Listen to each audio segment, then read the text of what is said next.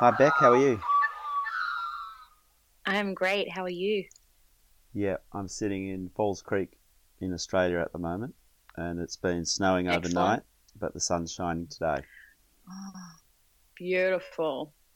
Well, I'm sitting in Portland, Oregon, and uh, it's raining. It's overcast today. End of summer. Yeah, okay.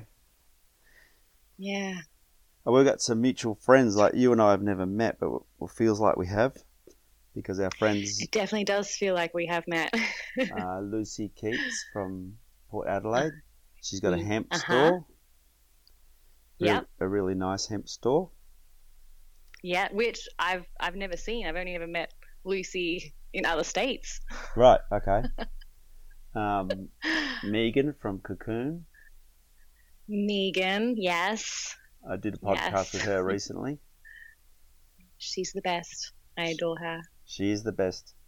And also Yeah. Sarah Lord. Sarah. Uh-huh. She's Oh, a mad just woman. amazing. Ah, yeah, they were wonderful. I love them all. She floated twice a week with us for a year. Yeah. Oh, I mean, yeah, she's a professional floater. She is. I haven't That's for heard from sure. her for a while, but maybe she'll be listening. She'll be interested. Yeah, it'd be wonderful. So, what actually got you into floating?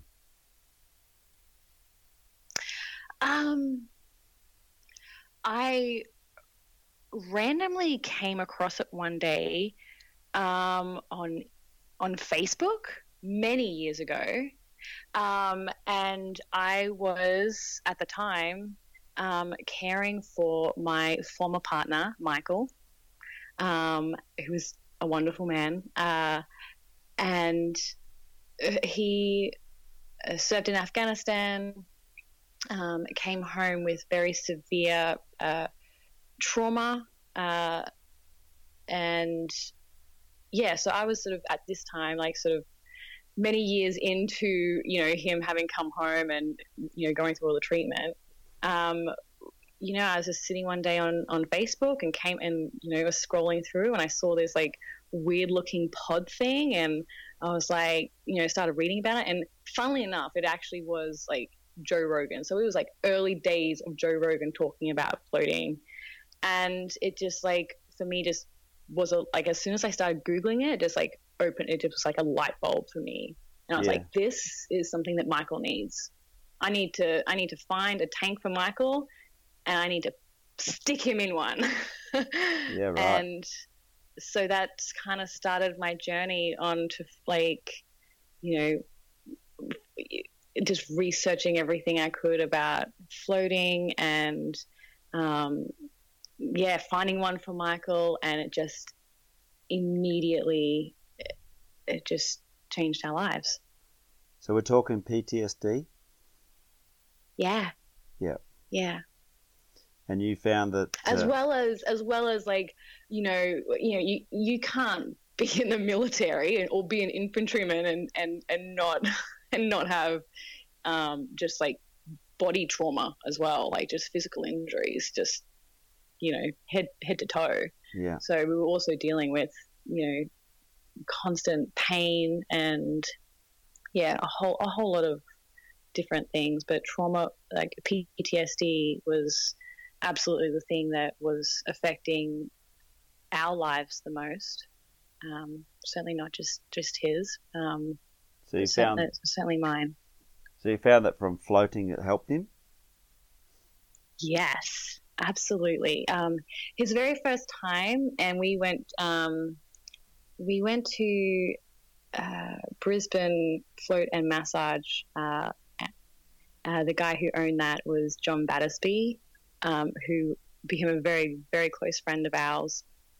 And he really supported us in our quest for finding more information, and he was so intrigued by, he'd never had someone had who had PTSD. Had never had floated anyone who had certainly come to him with that. And so he was equally as intrigued as what I was, as to how it would affect Michael. And his very first time in the tank, he came out, he looked a completely different person. Yeah. His like years had been taken off him, and he was just like, I felt like I finally slept. Like I finally, since like, and this is probably maybe 4 years after he got back from Afghanistan was when he floated for the first time. And he was like, he was saying like, this is like, I feel like it's the first time I've slept since, the trauma happened. He just felt refreshed and just, yeah. And so we obviously continued and we were going like 2 or 3 times a week. I think anyone that's ever floated can identify with what you're saying. Yeah. Oh, absolutely. Yeah. I'm sure, the very first time that he floated, John and I had spoken multiple times beforehand, and he was just like, I just don't, because I've never had someone like this. I just don't know how they're going to react. And yeah, we were super cautious. We just didn't know. And I know that seems really silly now, but it was, I was trying so hard not to, the treatment that Michael was on, the conventional treatment, was just so damaging to him and even more traumatizing to him. So basically I was out to try and find things that were going to be highly beneficial, and I didn't ever want to sort of put him in a situation that could have traumatized him further, So, John and I sort of spoke, and he was like, look, you can't float the first time. You have to sit, either in the room or outside, directly outside the room, in case anything happens, and if he freaks out and if he needs support, or, so that's what I did. And then, when he came out, and he was like, that was the best, and I just loved it so much. And I bet you couldn't believe it. Like, yeah, I couldn't. I cried. I just thought it was just amazing. I don't like saying like, because Michael did have one of those sort of experiences where, like, the very first time that he floated, it did change. It changed the course of like his entire treatment and therefore at the time our lives, and so it was that powerful for us, and it did sort of really change our lives greatly. So yeah, I don't know. But yeah, I was like, I need to go in now, and so not only was it really beneficial for Michael, over, again, not immediately. It was, he had a really great float the first time, but he then continued to float because there is no such thing as just floating once and like everything's fixed, you don't ever have to float again. It's like a yoga practice, or a meditation practice. It's ongoing. But after I floated and I started I got all of my own benefits and was able to start the journey of my own self-care. Yeah. Okay. Which, as a caregiver, like I didn't have. I was about to say that a lot of times, in the case of PTSD or the mental illness, the carer is forgotten about, and we don't notice that they're suffering just as badly, if not worse. Absolutely, and I would almost say that for like just military families, the partners of those who do have trauma or PTSD or any of the conditions there, like. Yes, the families sort of just get completely forgotten about. But there was like no information about it. Like, there were very few float centers. There was very few, like, there was certainly no Justin Feinsteins in the world, like, and it was the early days of Joe Rogan, like, talking about it. So, I was looking at things like what the research that Thomas Fine had done, and John Turner, and like super like stuff that had been done in like the 60s and 70s type thing. And obviously John Battersby was able to help put me in touch with, like, he actually put me in touch with these people. So Michael and I just got to a point, I think it was around 2015, when we decided to go to the US and, go around the US and meet with doctors, researchers, things like people like that who were in the like studying in the fields of like floating, cannabis, nutrition, yoga, all the things that like Michael and I had actually recognized and were incorporating into our lifestyle and seeing how beneficial that they all were. So all these different modalities, we were going out and we wanted to like meet with these people and sit down with them and have the conversations, ask the questions. To head out of Australia and do that. It really was. But we were really on a mission to try and like have these modalities recognized as treatment, as forms of treatment. We wanted what we saw as soon as Michael came back from Afghanistan, and he was immediately medicated. He was immediately told that, like, here's your psychiatrist, you need to go see this person. And then he immediately put him onto all the medications, and they started like exposure therapy and which is not benefit. Like he didn't find any benefits, I should say, but that's all they could offer him. Like CBT, exposure therapy, and an enormous array of medications. And we didn't find that any of them helped. In fact, they all made things drastically worse. Yeah. And so, but that's what the governments want you on. When we were finding that, exactly, they want you to be like, to sit down, shut up, not say anything, and be numb, feel nothing. The Australian government has just gone through the process of taking away rebates for nearly all alternate therapies. Yeah, which so I'm sure that you can understand like how far we got. Like, I mean, when I was going, I was going to politicians and I was talking to politicians about all these modalities that we were finding that were helping Michael. We were talking to doctors. We were going to the defense, and just being laughed at, I suppose, or being like, oh yeah, that's nice, kind of being patted on the head. It's never going to work. Good work, guys. That's never going to work. Yeah, turning around and being like, that's never going to work. Yeah. There's no evidence. There's none of it. And so that's why we were really committed. We wanted to sit down with these professional people, the researchers, the doctors in America who did know what they were talking about.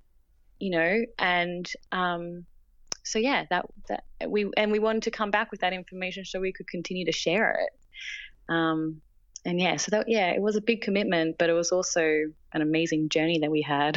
It would have been, even just for touring America, would have been awesome. It was great. We spent 6 weeks here on a very, very serious budget, but we could literally every person, every professional, every doctor that we reached out to got back to us and was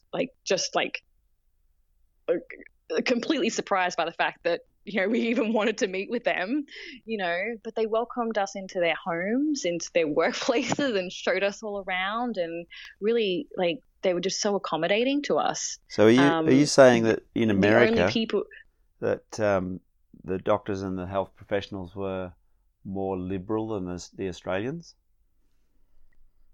I mean, I definitely, I don't know if I'd necessarily go that far. I mean, these doctors and researchers were people who were, I mean, committed to, say, floating, you know, like they were certainly still out of the realm of like what is considered, you know, medicine. And, well, I mean, I was even meeting with researchers, so they well and truly, like, they were really viewed as being, you know, bad people. So, you know, but I don't know. That just the group of people we were seeing definitely were far more open-minded and well and truly on our page, and were massive, like in massive support of what we were doing and how we were treating Michael. But I now living in the US now, I mean, I feel like there's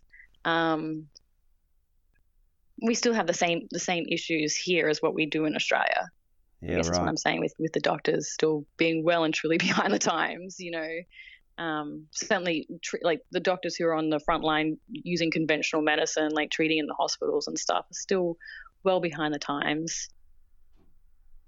Yeah. So, yeah. I don't know what's going on there. They're desperate to hang on to that. I never know what it is. The pharmaceuticals. Yeah, that's right. There's so much money in them, you know, and like, yeah, certainly when it comes to cannabis, like, you know, like, you know, so cannabis is a huge part of my life. It's the whole reason why I moved here to Portland, is so that I could get into the legal cannabis industry. And yeah, it's pretty liberal here in Portland, but there's still states here who, like, you know, are completely illegal. And, you know, I mean, even here in Oregon, we still have people locked up in, you know, in state prisons for cannabis offenses, yet here I am selling it, like, legally. It doesn't make any over sense. Over the counter at a dispensary. When you watch all that from Australia, it makes no sense. Yep. Yeah, it's crazy. And the other interesting but then for part me to be an Australian and watch how it's going there, like, yeah, just for me to see how the cannabis industry is going in Australia, I mean, that's heartbreaking for me. It's like I can't have anything to do with it. They want it to become very pharmaceuticalized, and that's just not possible with cannabis. So what are you saying there, that from the legalization point of view, you could only buy a government cannabis? Is that right?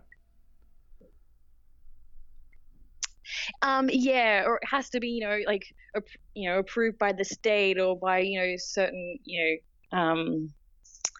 know, agencies and things like that in order for you to get cannabis. And even then, it's very expensive. It has to be from very specific licensed operators. And it's so strict, like the quality of that is terrible, because like they're not considering, you know, cannabis to be as diverse as what it actually is. They're just trying to really make it like it's THC and it's CBD. And so they're the product you're getting is either like a high CBD, low THC, which is because they're still trying to demonize THC as being bad. Yeah. It's not bad. It's medicine. Yeah. You know, and so I don't understand it, and I'm sad to hear that, Portland, because I thought Australia was heading the way that America is. No, they don't want to become anything like what America is. All right, wow, that's pretty disappointing. Yeah, because it really is. Like, you know, if they were heading anywhere like what America is, I'd have dispensaries. And you'd be able, and anybody who is sick and has a medical card should be able to go to a dispensary and should be able to buy any product, and they should be able to use that product in any way they want to. But at the moment, you know, you have, if you can even get flower product, like the actual bud, the only way that you are legally allowed to smoke that, even though you're a medical patient, oh, I shouldn't say it. The only way that you're legally allowed to use that as a legal patient is by vaporizing it. Okay. You can't, like, and I know that anyone could go home and smoke that. I totally get that, but legally, they're saying the only way that you can consume that is through a vaporizer. You can't go home and roll that into a joint or put that into a bong or whatever and smoke that. Now, to me, that's medicine. And we're talking about something that grows naturally on the earth. Smoking is still medicine. Absolutely. Absolutely. Yeah, sorry. We're making that illegal. It's the craziest thing, you know? Yeah. And yet, you know, here's Tasmania, you know, with the biggest grow operation of poppies in virtually like the entire world or something, you know? And yet we are trying to demonize and still regulate and heavily regulate cannabis, which has never killed or like caused a human death ever. So you don't have to scratch the surface much to figure out the pharmaceutical companies are behind selling their product versus having something that's natural.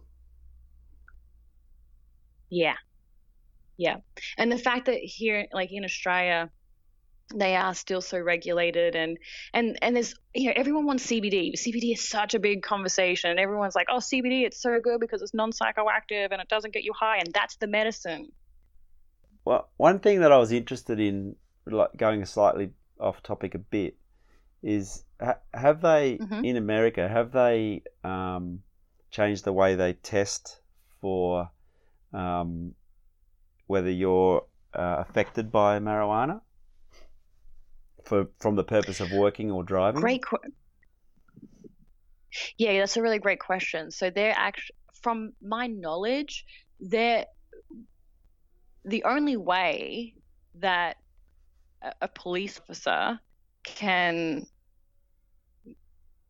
test or you know, think that you're under the influence is by smelling it, visually seeing it, or testing you to see if like you're impaired, you know, and asking you questions. There is no test. There is no roadside drug test that any police department that I'm aware of in any state is doing. Yeah, right. Because the tests are so unreliable. That's why it's only, I'm pretty sure Australia and New Zealand, I'm pretty sure are the only countries that actually use those roadside drug tests. Yeah, the trouble is, like because with alcohol, they're so unreliable. Yeah, alcohol's out of your system within, say, 24 hours because obviously your body doesn't want it because it's poison. And so you can test to see if someone is under the influence or is impaired. Whereas something like THC, if you are a frequent user, can be in your system for a month. But you're clearly not impaired, but you're going to jail, mate. Yeah. And that, to me, that's absolutely right, you know. Let's legalize it worldwide, but unless you get testing it right, then there's no point because no one will be able to have it. Yes. Yeah, which is why I believe that those tests that we have in Australia are like pointless. Yeah. We shouldn't be doing that. Yeah. We should be putting all of that money solely into testing people for drink driving, because I would much prefer to not have drink drivers on the road because they are really dangerous. And the problem with cannabis, there's now so much research going on into cannabis as we speak, but because it takes so long for all of this research to actually then get out into public knowledge and for it to surface, and there's also the governments who are still trying to suppress the good stuff. There is research going on into driving under the influence of cannabis. The results are coming back that it's usually pretty positive. You don't get that with alcohol, so the only issue they're really finding is actually that I'm aware of from what I'm hearing and seeing when I'm going to conferences and talking to different researchers and things like that, is people who are brand new to using cannabis shouldn't be driving under the influence of cannabis, which is obvious, but people who are do you know the most dangerous driver is a tired driver? Absolutely. The person having a micro sleep doesn't even apply their brake. At least a drunk person tries to brake. That is completely true. And yeah. you can't test for fatigue, Yep. but everyone on the planet is fatigued at the moment. Absolutely, which is why they all need to float, right? Exactly right. Yeah. Exactly right. It's a really interesting topic, and the other part to it is that you could be a professional person in any field, and you can go out and you can get absolutely shickered, like really, really drunk with your mates, and you'll high five each other, but you can turn up for work the next day. But don't smoke weed because you're a criminal. Yep. And what's really funny that I see is like in the legal market in Australia currently, I'm looking, I'm seeing what jobs they've got available that's going on, and I see ones for like literally just harvesting cannabis on a farm.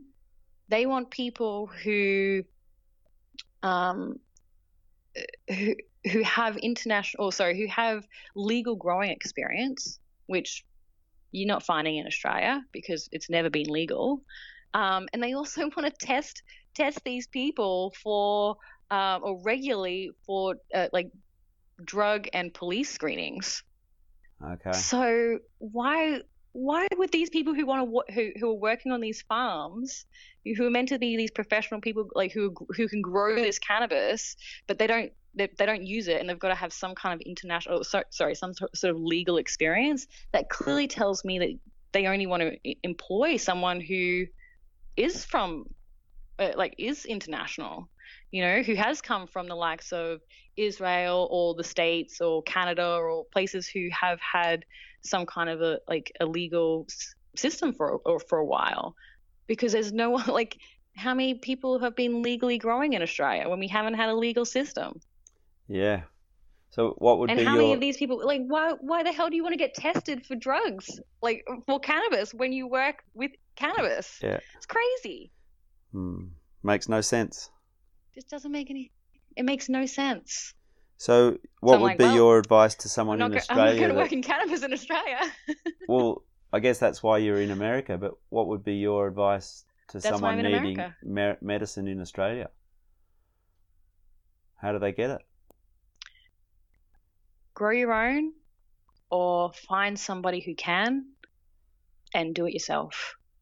And I am well aware of the fact that not everyone is in a position to grow their own, whether it be because of their illness, they're unable to, they don't live somewhere where they can. That's where I say find somebody who then can, that you trust. It could be a family member who is maybe in a position where they own their own house, or whatever. You can do it without letting people know that you grow cannabis. I know that it sucks to have to keep a secret like that. It's not fun. Which is also why I'm a huge advocate for saying, like, go out and then tell your local politician, your local councillor or whatever, that you're doing it and why you're doing it, who you're doing it for, and how it's helping you. You've got to tell them. The only way that change happens within the system, and I fucking hate the fucking system. I hate it so much. It is so unfair. Way too many people have died as a result of these, have not only died, but have ended up in jail, have been deemed as criminals, have been taken through the courts, have been traumatized by the system, because for nothing. So we have to change it from within the system. You have to tell your politicians. So for you, it just became too frustrating to continue in Australia, and that's why you've moved to America? I mean, that definitely is a big part of it. I certainly wasn't quiet about the fact that we grew cannabis and that we distributed it as well. I had to. I had to. I know too many veterans who needed it, and so I took it into my own hands and made sure that those who I knew needed it got it. And so That, that's why I became like so politically involved with cannabis, in Australia. And I did speak to many, many politicians, and I went to Canberra many times. I even got cannabis into Parliament House wow. and gave it to one of those politicians that I met with, who was very happy to receive it. But, you know, that person is also not doing anything to help cannabis get through the system. Yeah. So it's really disappointing. I've had a lot of promises and certainly zero action on them. I thought that you were going to tell me some good things today about what's going on in Australia. Sorry, I'm sorry about that. Yeah. No, I'm really not a big. I can't support the system at all there. It used to be It's in way too Australia that you expensive. could buy CBD over the internet, and then they stopped it. Yeah, not really sure where they're at with that. Like, I mean, I know plenty of people who can get CBD in Australia, but I'm not really sure if they're buying it like legally or illegally. I'm not really sure what the deal is, because I know that you can get cannabis products legally. It just depends as to whether or not you want to go through the system. Yeah, that's right. Or not, and pay the amount of money you do. And it might not be of a good enough strength to be able to help you. Absolutely. Yeah. I wonder how many people in Australia are like consuming CBD thinking it's helping them, but it's just not strong enough to do anything anyway. Oh God, it terrifies me. Truly, it does. Because that's the problem that we have here that I see here in Oregon, a legal state. Because cannabis is CBD is federally legal here. You can import CBD, CBD products, all over the states. And so you can walk into a New Seasons, a Whole Foods, a 7-Eleven type store, or, little like corner shops like that, as well as your big health food sort of stores, and buy CBD products.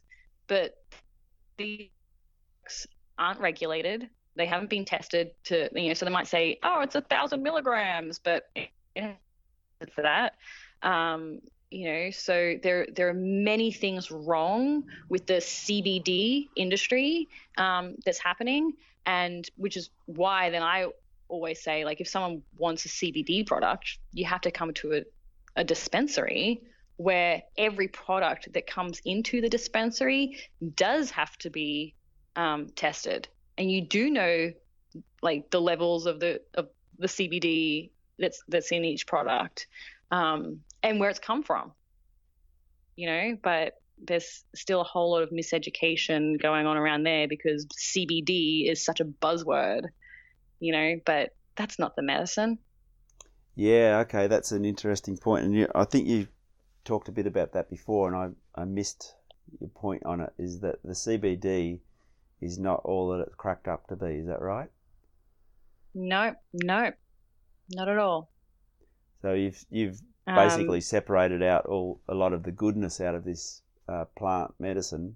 Yeah, and just gone, here, have CBD, and you won't get high, you'll be right. Legally, yep. So legally, the government has just like basically, so cannabis, was scheduled as, I don't know, whatever it was in Australia. I get confused because it's completely opposite to how it's scheduled in America. But it was scheduled as at the highest level. But then instead of, rescheduling cannabis as a whole, they've then just rescheduled one of the cannabinoids that makes up cannabis, that makes up the whole plant. That's, they just rescheduled the one cannabinoid, and that's CBD. Right. and there's still, that's why THC, if you want to get a THC product, you still have to go through like all the loopholes and, pay ridiculous. I mean, you're still paying ridiculous amounts for CBD oil, but, I mean, you can, it's just such a crazy system. And it's because they just don't understand the plant. They don't want to understand the plant because obviously, it has major implications for pharmaceutical and certainly the opium industry in Australia. So I don't know if it's ever going to necessarily be accepted in Australia. Wow. I wish I'd never called you. I mean, one day it will be, but I think I'm sorry. I mean, I'm sorry about that. I mean, maybe I'm wrong. Maybe this is just my opinion. No, you're right in the best spot to know, I think. Yeah. I just really wish that and you know what? There's a really great documentary that's actually going to be coming out, hopefully, within the next 12 months, and it's with Pete Evans. And I think he's also recently done a Sunday night episode, on cannabis, where he was in the States, and he does, and he will be showing, just how the different states here are doing it and what cannabis is and how people should be using it, and how you can even make your own products using, cannabis that you've grown in your backyard or that you've just bought, and the raw flower. And showing the difference of like how they're doing it in Australia and how they are trying to like really like just hold on to it and like so badly to make sure that it goes through the medical system and like in the pharmaceutical system sort of thing. But it's just not how cannabis should be. Yeah. You should be able to smell that. Like I have customers that come in and they'll sort of tell me how they want to feel or what they're treating and I've got, I don't know, maybe 20 jars of raw flour, and I bring them all out and I take all the lids off and I let them smell it all. They get it right in their face and they get to look at it. They don't touch it. They're not allowed to touch it. But they can actually look at it and sort of see what it looks like. Like, I mean, you can look at cannabis and you're like, ugh, that looks disgusting. I'm not smoking that. Just all stick and twigs and nothing to it, But when you see beautiful quality cannabis, like the difference and you can smell the difference. And you should never smoke something that you don't like the smell of. And so that like you know what you should be smoking by your nose because you'll smell and be like, yes, that's what I want. Your body will tell you. So you're making products over there? Yes. Tell us about that. I am. I mean, I still like I basically make the same products that I was making in Australia, and I still just like continue to give them away as I do. I make pessaries and suppositories. That's predominantly what I make. That seems to be the thing that people mostly want, to be honest. Yeah. And funnily enough, is the thing that is least on the market in like almost anywhere, really. But in terms of medicine, that's some real medicine. Like that, suppositories are very an amazing way to receive medicine. Like, if you're treating certain conditions. And yeah, certainly, for pessaries, for women, for me, it's been the most amazing thing I've ever used in terms like for pain and for sort of helping me manage that pain that I get. Are you talking about menstrual pain? Menstrual pain, yes, absolutely, Yep. Yeah. And as well as endometriosis, and I have a lot of, endometriosis has been something that has just skyrocketed over the last, I would say, 15 years or something. I can't tell you how many women, tell me that they have endometriosis and they've been diagnosed with it. It is a really tricky one because you do have to be like surgically sort of have to have like a surgical procedure to be diagnosed. But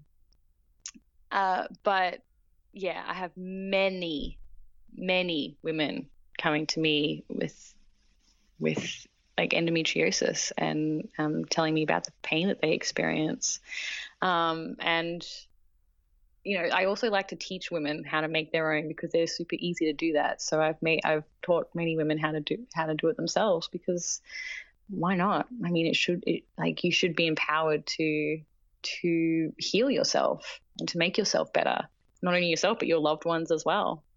So I think teaching people how to make medicine is just as important as making it myself and giving it to people. Yeah, I'd much prefer to empower somebody. I think there's a lot of people listening, and I'm one of them, prior to chatting to you, that maybe not know what a pessary is. Oh, of course. Here I am just going on it's so natural for me. A pessary is exactly what, like, the same as a suppository. A suppository goes anally and a pessary goes like vaginally. So it's, just sits on up there and takes all your pain away and is, just really amazing. The funny thing is that there's actually also, like, there's not a great deal of like research on cannabis suppositories and pessaries. And I've actually just spent the last 2 days at the Cannabis Science Conference here in Portland, where some of the world's leading, cannabis doctors were all talking there, taking the stage. And they were all talking about pessaries and, more so suppositories, because pessaries are still like kind of under the radar a little, even though they're exact same thing. But certainly from the response that I've received from women, pessaries are extremely helpful for any kind of, pain, like menstrual pain or, anything like that.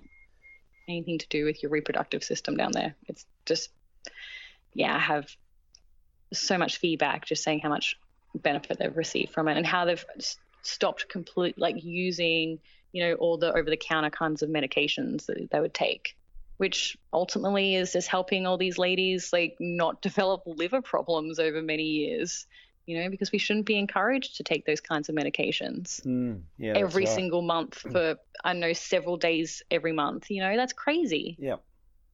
I did a bit of research on it, and correct me if I'm wrong, but the THC in the pessary bypasses the liver, so you don't get high. Is that correct?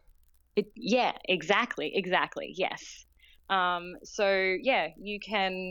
You can experience, and obviously the same for a suppository. You can get all the benefits of the pain relief without having to actually experience or feel, being under the influenced. I wonder if from a workplace or a driving point of view, if you were tested, you'd be positive, even though you're not high. No. Okay. Nope. Won't show. Wow. That's amazing. Yeah. Which is why I was making them for veterans in Australia, and I had a few veterans who were using them as suppositories for their pain. Veterans who had been, like, guys who had been shot in their service, and would experience crippling pain that would put them in hospital for days on end because of the pain. Like, they wouldn't be able to stand or walk or do anything. I'd start giving them suppositories, and they were able to, function, get through, go to work, not be scared about being pulled over, because some of these guys also lived in areas that had a lot of police presence on the road, and would quite often drug test. And so they were really concerned about using cannabis. But, where there's a will, there's a way. Yeah, that's amazing. Yeah. I think, I don't know if you've heard of her, but there's a doctor in Portland. She calls herself the backdoor doctor or something. She swears by suppositories. Really? Yeah, I she's haven't had come across a female. Yeah, massive success with all sorts of ailments. Amazing. I'm pretty sure she's in Portland. Excellent. Well, I'll have to find her and reach out to her. That's amazing. Yeah, I think, it's all a very interesting conversation, isn't it? It really is, yeah. And I often like when I talk about, I'm very open with talking about suppositories and pessaries, and I mean, I kind of feel like certainly where I am, and in Portland, we're very open to cannabis for one, but also just super liberal, super open to almost everything. People are kind of open to this idea of pessaries and suppositories, like that whole idea. It's not so much of an awkward conversation now, but again, that's just where I am. I guess probably where I am, and the people who I'm conversing with as well, but I certainly, a couple of years ago, I'd certainly received so much more pushback on how gross it would be, or that I'm never using that, I would never do that kind of thing. So, times are changing. Well, there's when you're talking about that sort of conversation, there's a lot of women that are using like moon cups and things like that, but still there's lots going, no way, that's gross, I'm not doing it. Oh, absolutely. I actually recently saw that there was a whole lot of backlash in Australia about one of the brands putting out this ad, actually showing blood. Like, oh my God, how dare they? And I mean, it's so sad to see how many like women are pushing back on that. Yeah. And saying how gross that is. And it's like, are you crazy? Yeah. This is the most natural thing in the world. And I mean, don't get me wrong, I was totally in that frame of mind. Only 4 years ago, I was like, oh, period blood, gross. This is terrible. I hate that I have my period. It's the worst thing ever. Yeah. Until I actually sort of started to like really learn and understand and, understand my cycle and stop using all of the maybe this was maybe 5 years ago, because I was using a Marina, so I just didn't even have a period for like 10 years. Wow. So I had no concept of even what my cycle entailed, like what would happen. And when I had that removed, then all of a sudden I was like, okay, well, looks like I'm going to start learning. And so I was like 27 when I learned, or 27 or 28 when I learned for the first time, like how my cycle was really starting to like work and how it affected me. And, so man, I love to bleed now. It's one of the most beautiful things ever. And yes, it affects me heavily every single month. And like the hormones affect me crazily.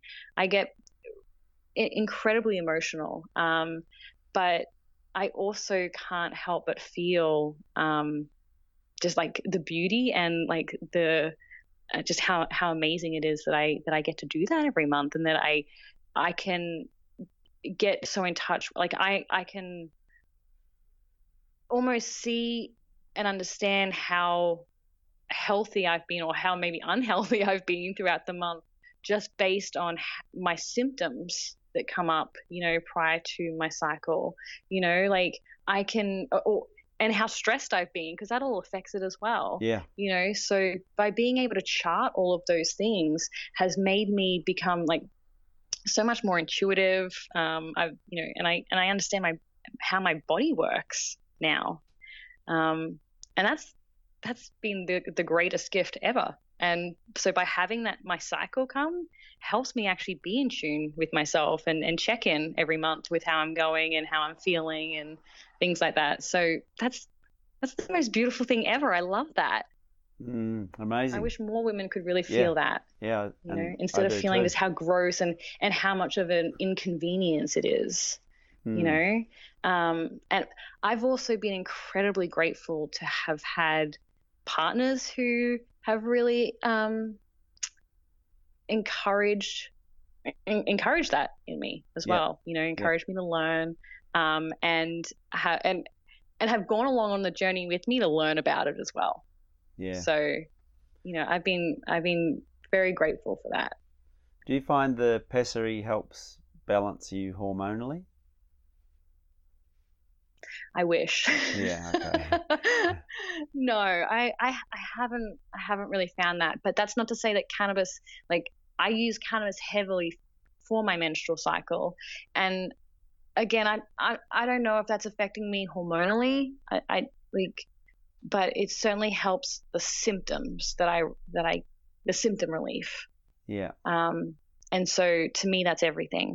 That you know, that's really important to me. I wonder if there's women listening that are thinking, wonder where I get some of this stuff. Yeah, I know. It's a tough one. Yeah. I hate that question. Don't ask me that question, Ant. Yeah. I kind of predicted that would be how you'd respond. Yeah. I mean, I get that question even here in a legal state. You know, how can I get this back to my grandmother who lives in, you know, Texas or whatever, you know, wherever it is. And it's like, you got to do what you got to do. Yeah. And yeah, I know that's probably my best advice is that, like, you know, yeah, if it's that important to you, and I feel like, you know, certainly for me it was, and it is, I would do whatever it took. Well, you're living in Portland. Yes.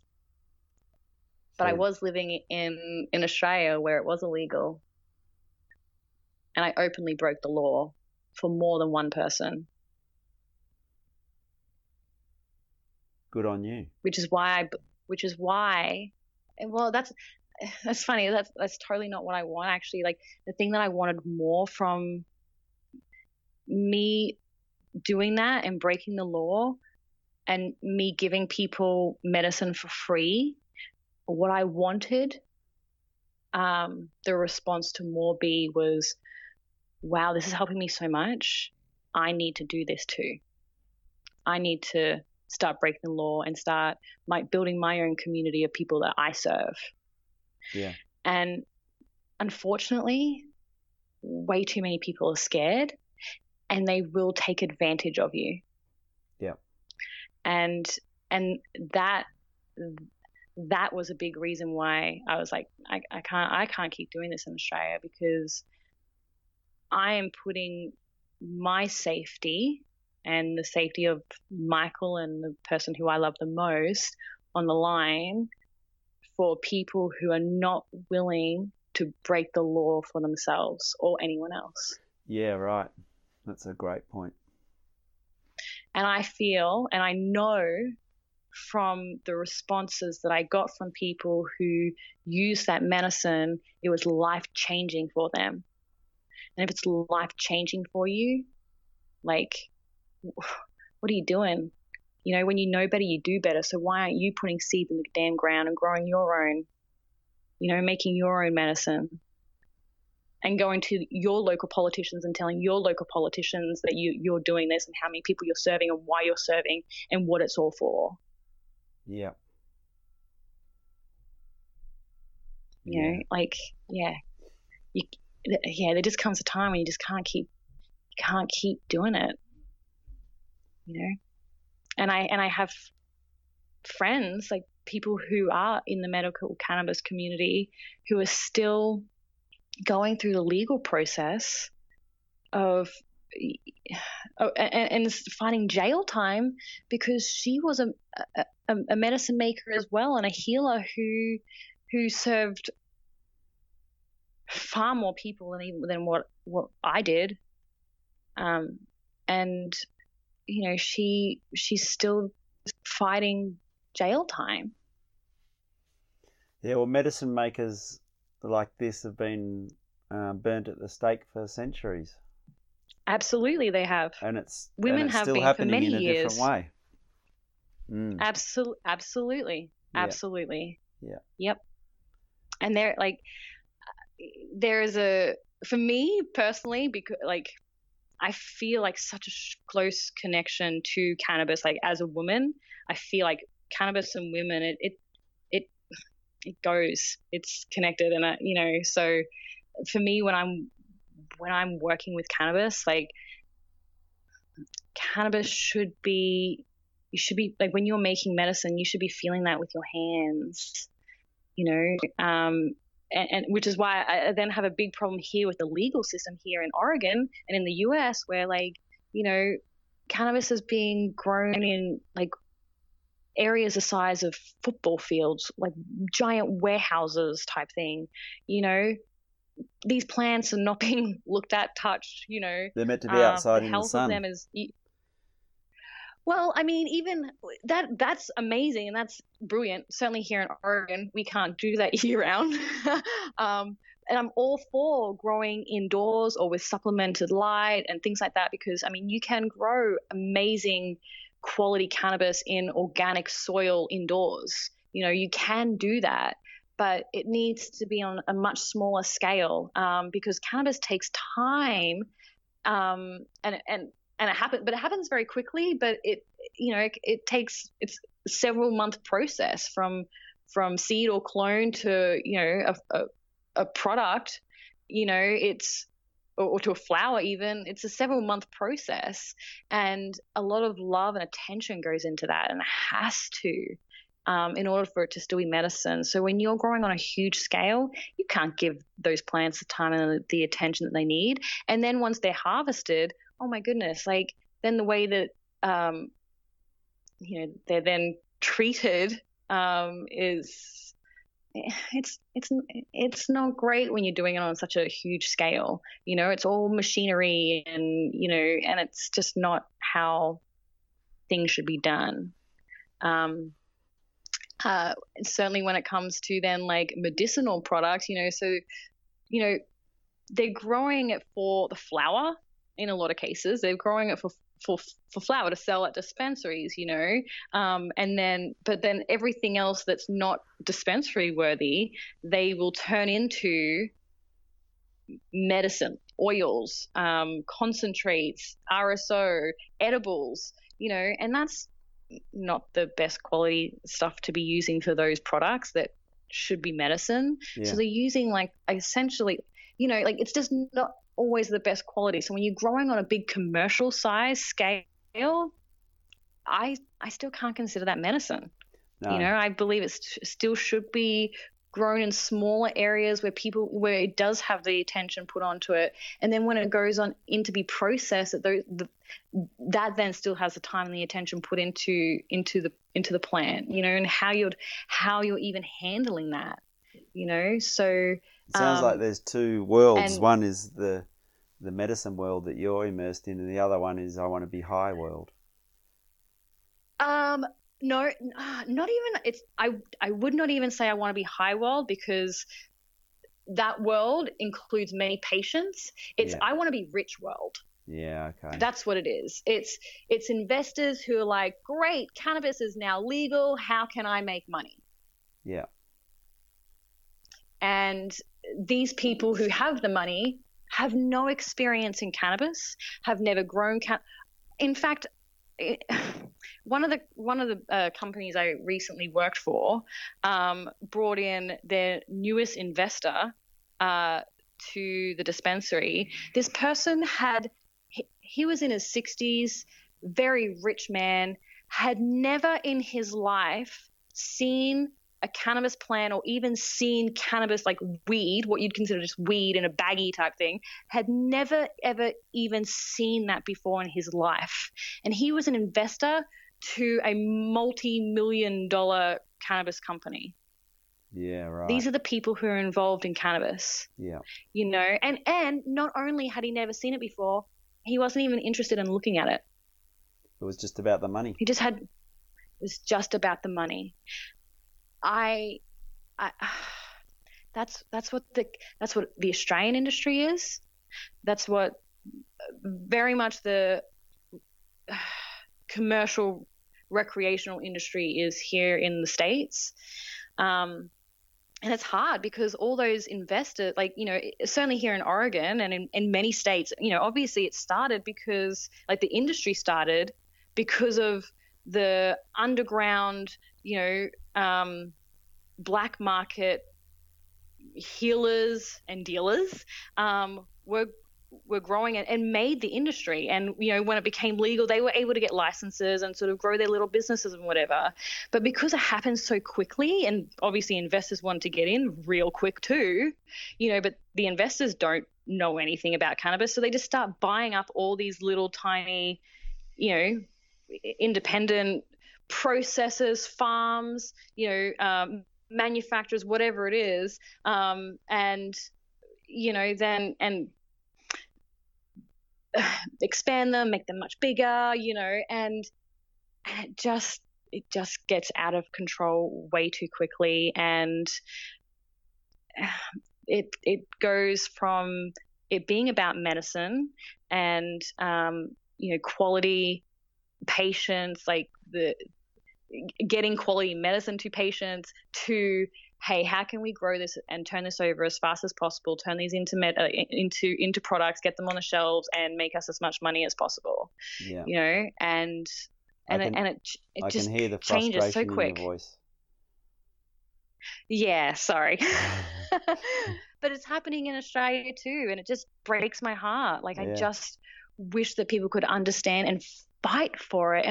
And trust me, like, at the same time, like, I sit and think about this all the time, because I'm like, there are so many issues going on in this world, like, and issues that I want to get involved in, like things that like really mean something to me too. But I'm like, man, I'm just one person, and like the thing that I know best is cannabis, and, you know, cannabis as well, you know, veteran health, and, you know, all these things that, but essentially just solely revolve around cannabis. And I'm like, look what the state of where cannabis is in the world. Like, I'm only one person. I can only like really advocate for this, you know.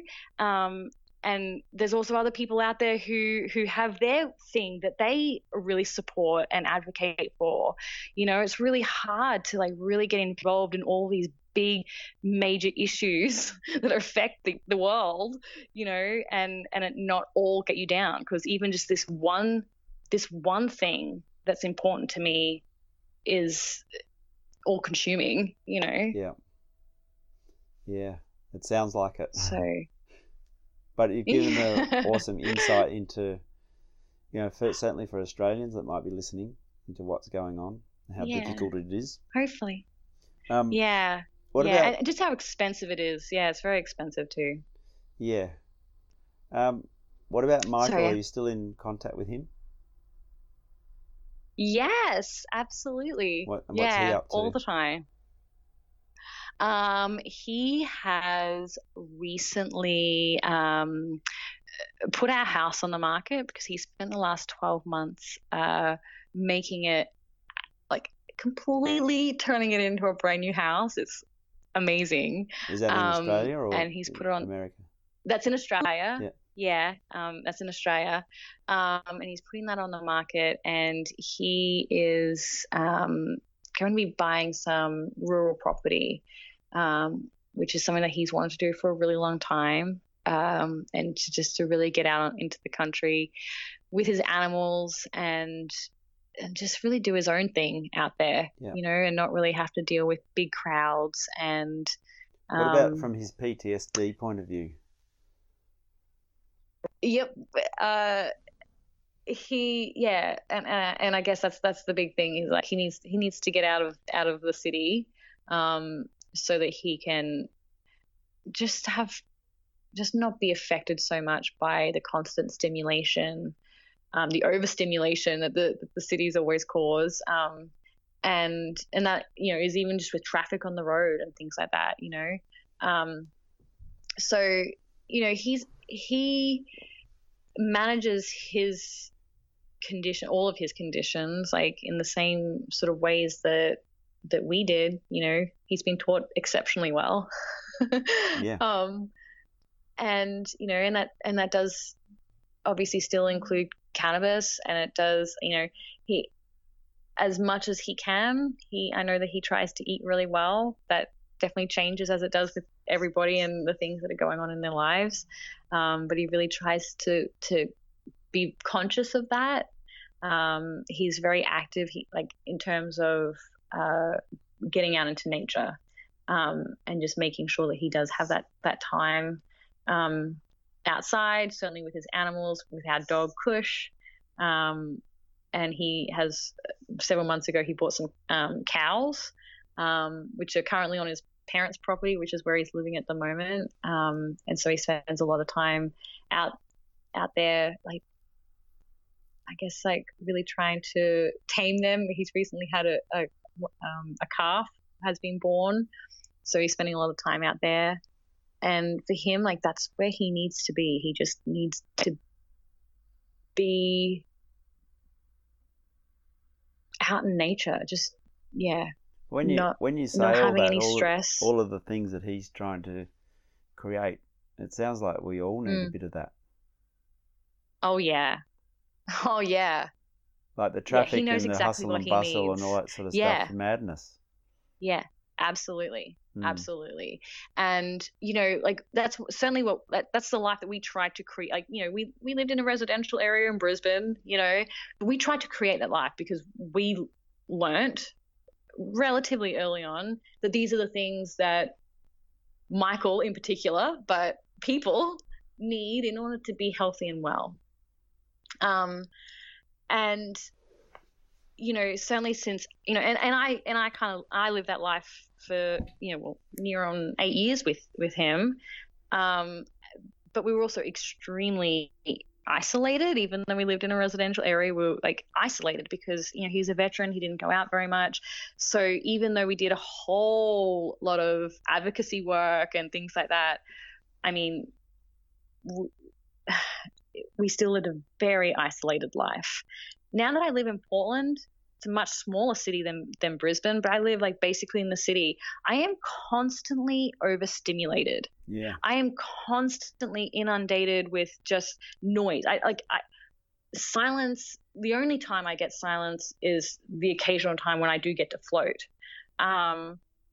You just can't escape. You can't escape it.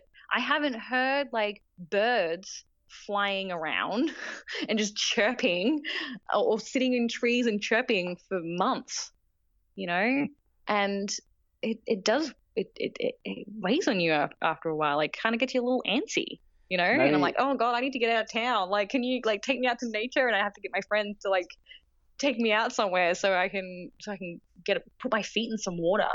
Maybe in some weird way the PTSD is a kind of a gift that it allows people to recognise overstimulation and go, I need to get out.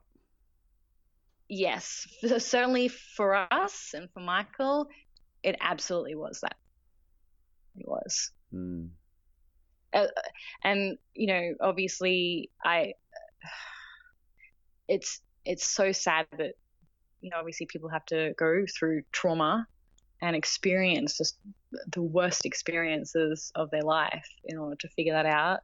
Unfortunately, some people don't ever figure that out. They do experience that, and they still can't figure out what they need, because they go down that conventional route and they're told by the doctors and the nurses and the medical professionals that this is what you need, this is what will make you better because the science and the research says this. Yeah, but the science and the research is flawed. Just take this drug and stay in that fog forever. Yep. Yeah. Yep. we couldn't take that, but more so I couldn't take that. And I, like, early on, probably about 18 months into Michael being on that path, I had to put my foot down. I was like, this is not work. This is not sustainable. This is not sustainable for you as a human being, your quality of life and how long you're actually going to live for. But it's not sustainable for this relationship and for me. I can't mentally handle this coming home and not actually knowing the person who I'm going to see coming home. Yeah. He would sometimes just be sitting on the couch. I'd come home, there'd be like a blank screen and he'd be drooling from his mouth, because it was so mute and just off with everything. Like, there was just nothing going on, and he was so medicated that's all he could do. Yeah. And I was like, well, who is this person? And then other times he would be, like totally perfectly fine 1 minute and completely off the rails literally the next second, and you're like, what the hell just happened? Like, how has the switch just switched like that and it's just changed? Or completely emotional but unable to cry. I remember the time, multiple times him saying, like, he would just turn to me, he's like, just peeking out, like, just like you can see just like the amount of emotion and just like everything that's going on in him. And he was like, I need to cry and I can't. I was like, that's not normal. Yeah. These drugs should not be suppressing the most, like, the way that we actually, like, we need to express emotion. We need to cry.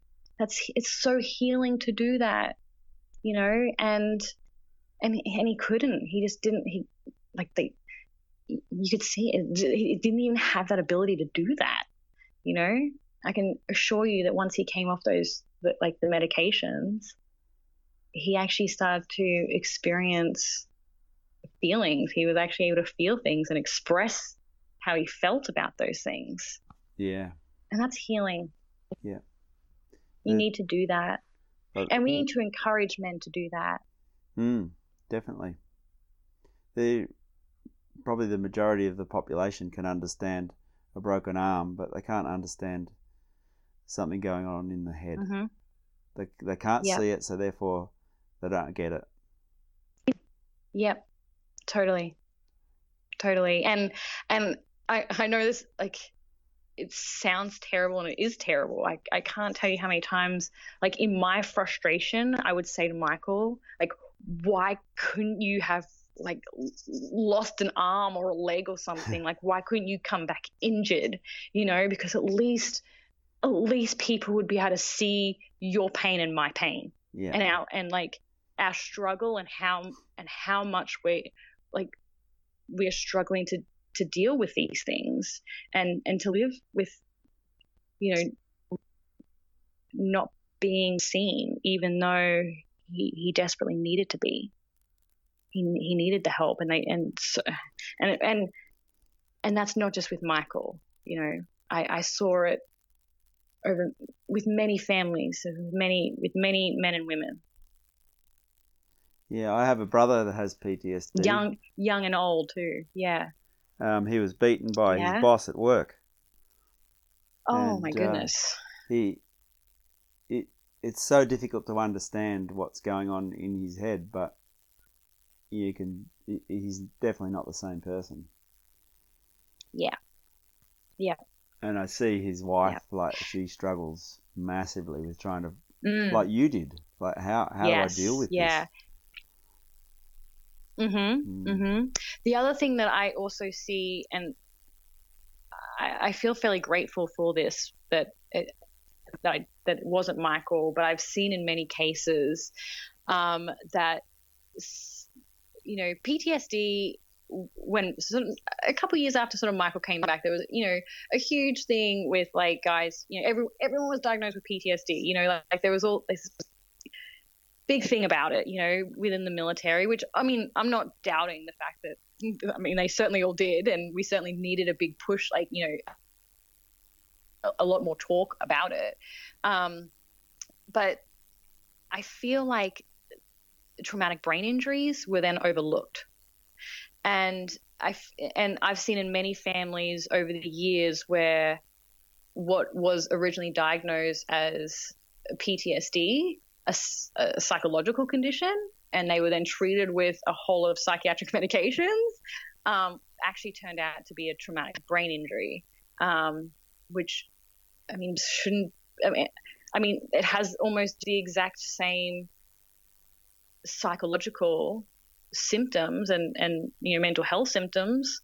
It changes the person that you once knew. They don't deal with things the same way. It does change the way they operate. Yeah. But it's an actual trauma injury that's being treated as though it's a psychological, trauma, okay. psychological issue. Yeah. Yeah, take this medication. And so you'll be that's right. something that, absolutely, yeah, as opposed to, hey, we need to maybe treat the brain a little better. Floating's great for PTSD, but floating is also really great for TBIs. Yeah. Certainly cannabis with, funnily enough, high amounts of CBD is excellent at protecting the brain and being neuroprotective. But the treatment for a TBI is, neuroprotective, modality, things that are going to help protect that, and heal the brain as much as you can. Not here's a Zoloft or a Seroquel because you could have a psychiatric breakdown. Very different. Yeah, I think that you're amazing, and that you're really brave Thanks, to have left Australia, and you're over there creating your own business and trying to help people. It's awesome. Thanks, Ant. I appreciate it. And it's Sunday afternoon there for you, so I'm conscious of the fact that I'm taking up your afternoon. Do you know what? It's 4:20 on Sunday afternoon.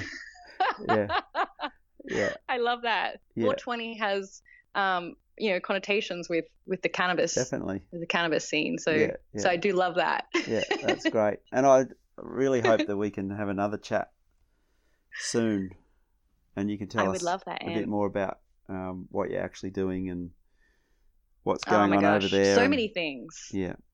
So many things are changing constantly. So yeah, I would love to. It was so great chatting to you. Finally. Yeah, I've been really excited. And it's great to do. It's been so good to talk to you, even though I didn't actually allow you to do any talking. But like I said to you, that's not my part.